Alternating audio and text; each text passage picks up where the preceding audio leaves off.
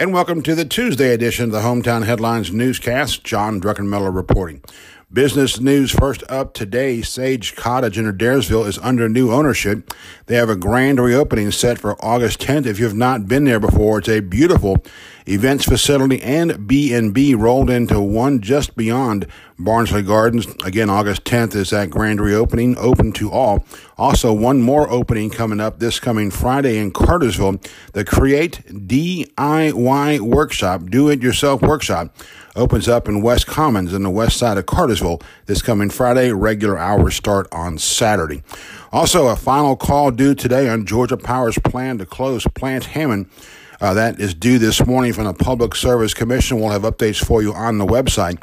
As many as 40 staffers were to be reassigned. That was the current total when the story was announced back in February. Rome City Schools, some updates there today. Number one, rolling with RCS 2020. That's the target date, January 7th, to start student bus service for the city of Rome. Some drivers have been hired, more are being sought. There's some pretty good incentives on the table to retain those folks as well. That came out of a meeting yesterday by the Rome Board of Education. Also, we do have the school registration schedule for Rome City Schools in that same story on education. How about partying like it's 1929? The historic DeSoto Theater Foundation is going to celebrate the 90th anniversary of the DeSoto, the so-called Jewel of Broad Street. Those events are going to take place on August 3rd and August 5th. We have full details there for you. Also, this makes sense for a buzz item. The Rome Area Council for the Arts Beer Festival officially now moving to November 2nd this year. We have some details on that. Also, the County Commission has a called meeting on Wednesday morning. Also today, the Ware Mechanical Weather Center. Get ready for this. The heat index returns to 100 later on today. We'll have highs in the mid-90s now through the weekend.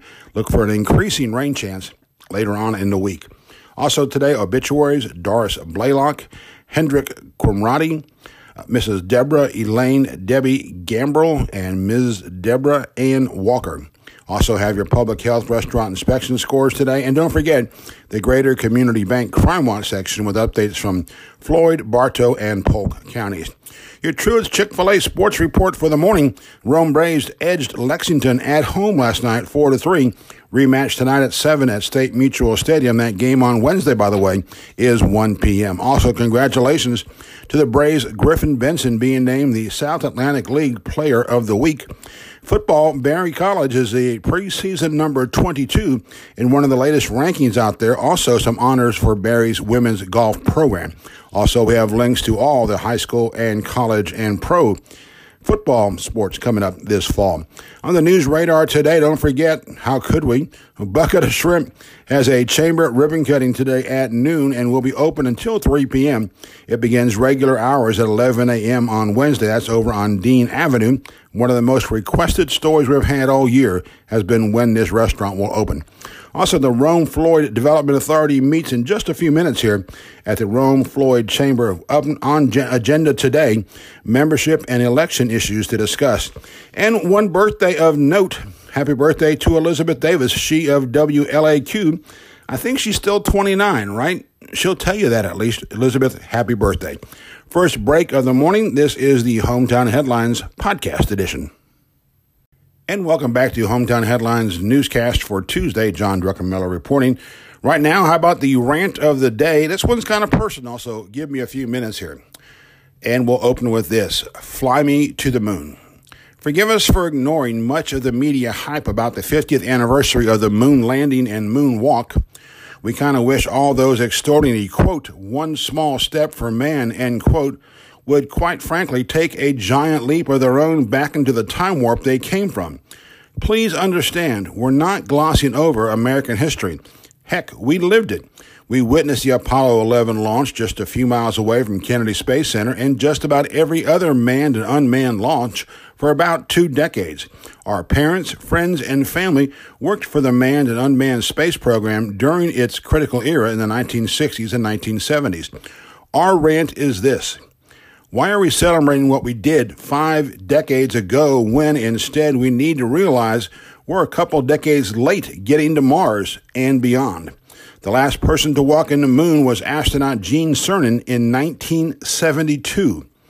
In recent years, we've heard talk of a return to the moon and maybe beyond. We've got billionaires funding spacecraft while rival countries plot to beat us back to the lunar soil.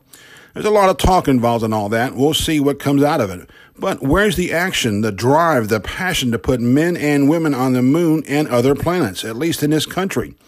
How did America walk away from its space destiny just because of a couple of Washington bean counters? Instead of talking about the, quote, first man, end quote, or even the last man on the moon, why not hype the next person heading there, man or woman? We certainly have the technology. Today's smartphones have more computer power than what was on the Apollo missions back in the late 60s and early 1970s.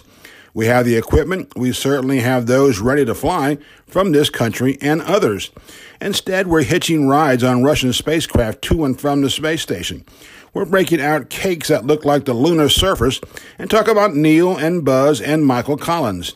Today, only Buzz and Michael Collins remain. Neil Armstrong died several years ago. You can imagine what it must be like for them, though, having blazed a trail too few have followed in almost 50 years. Surely they saw space as a thriving next destination for the country and for the world. Sure, have that piece of lunar-looking cake today. Just demand to know what's being done tomorrow to make sure we get back to the moon before another 50 years eclipse us. It's time to get back to the future, not relive the past. This is John Druckenmiller thanking you for your time today. Don't forget, we'll close with our theme song from our good friend Harry Musselwhite, Funky Druck, coming up next. Have a great day in Northwest Georgia.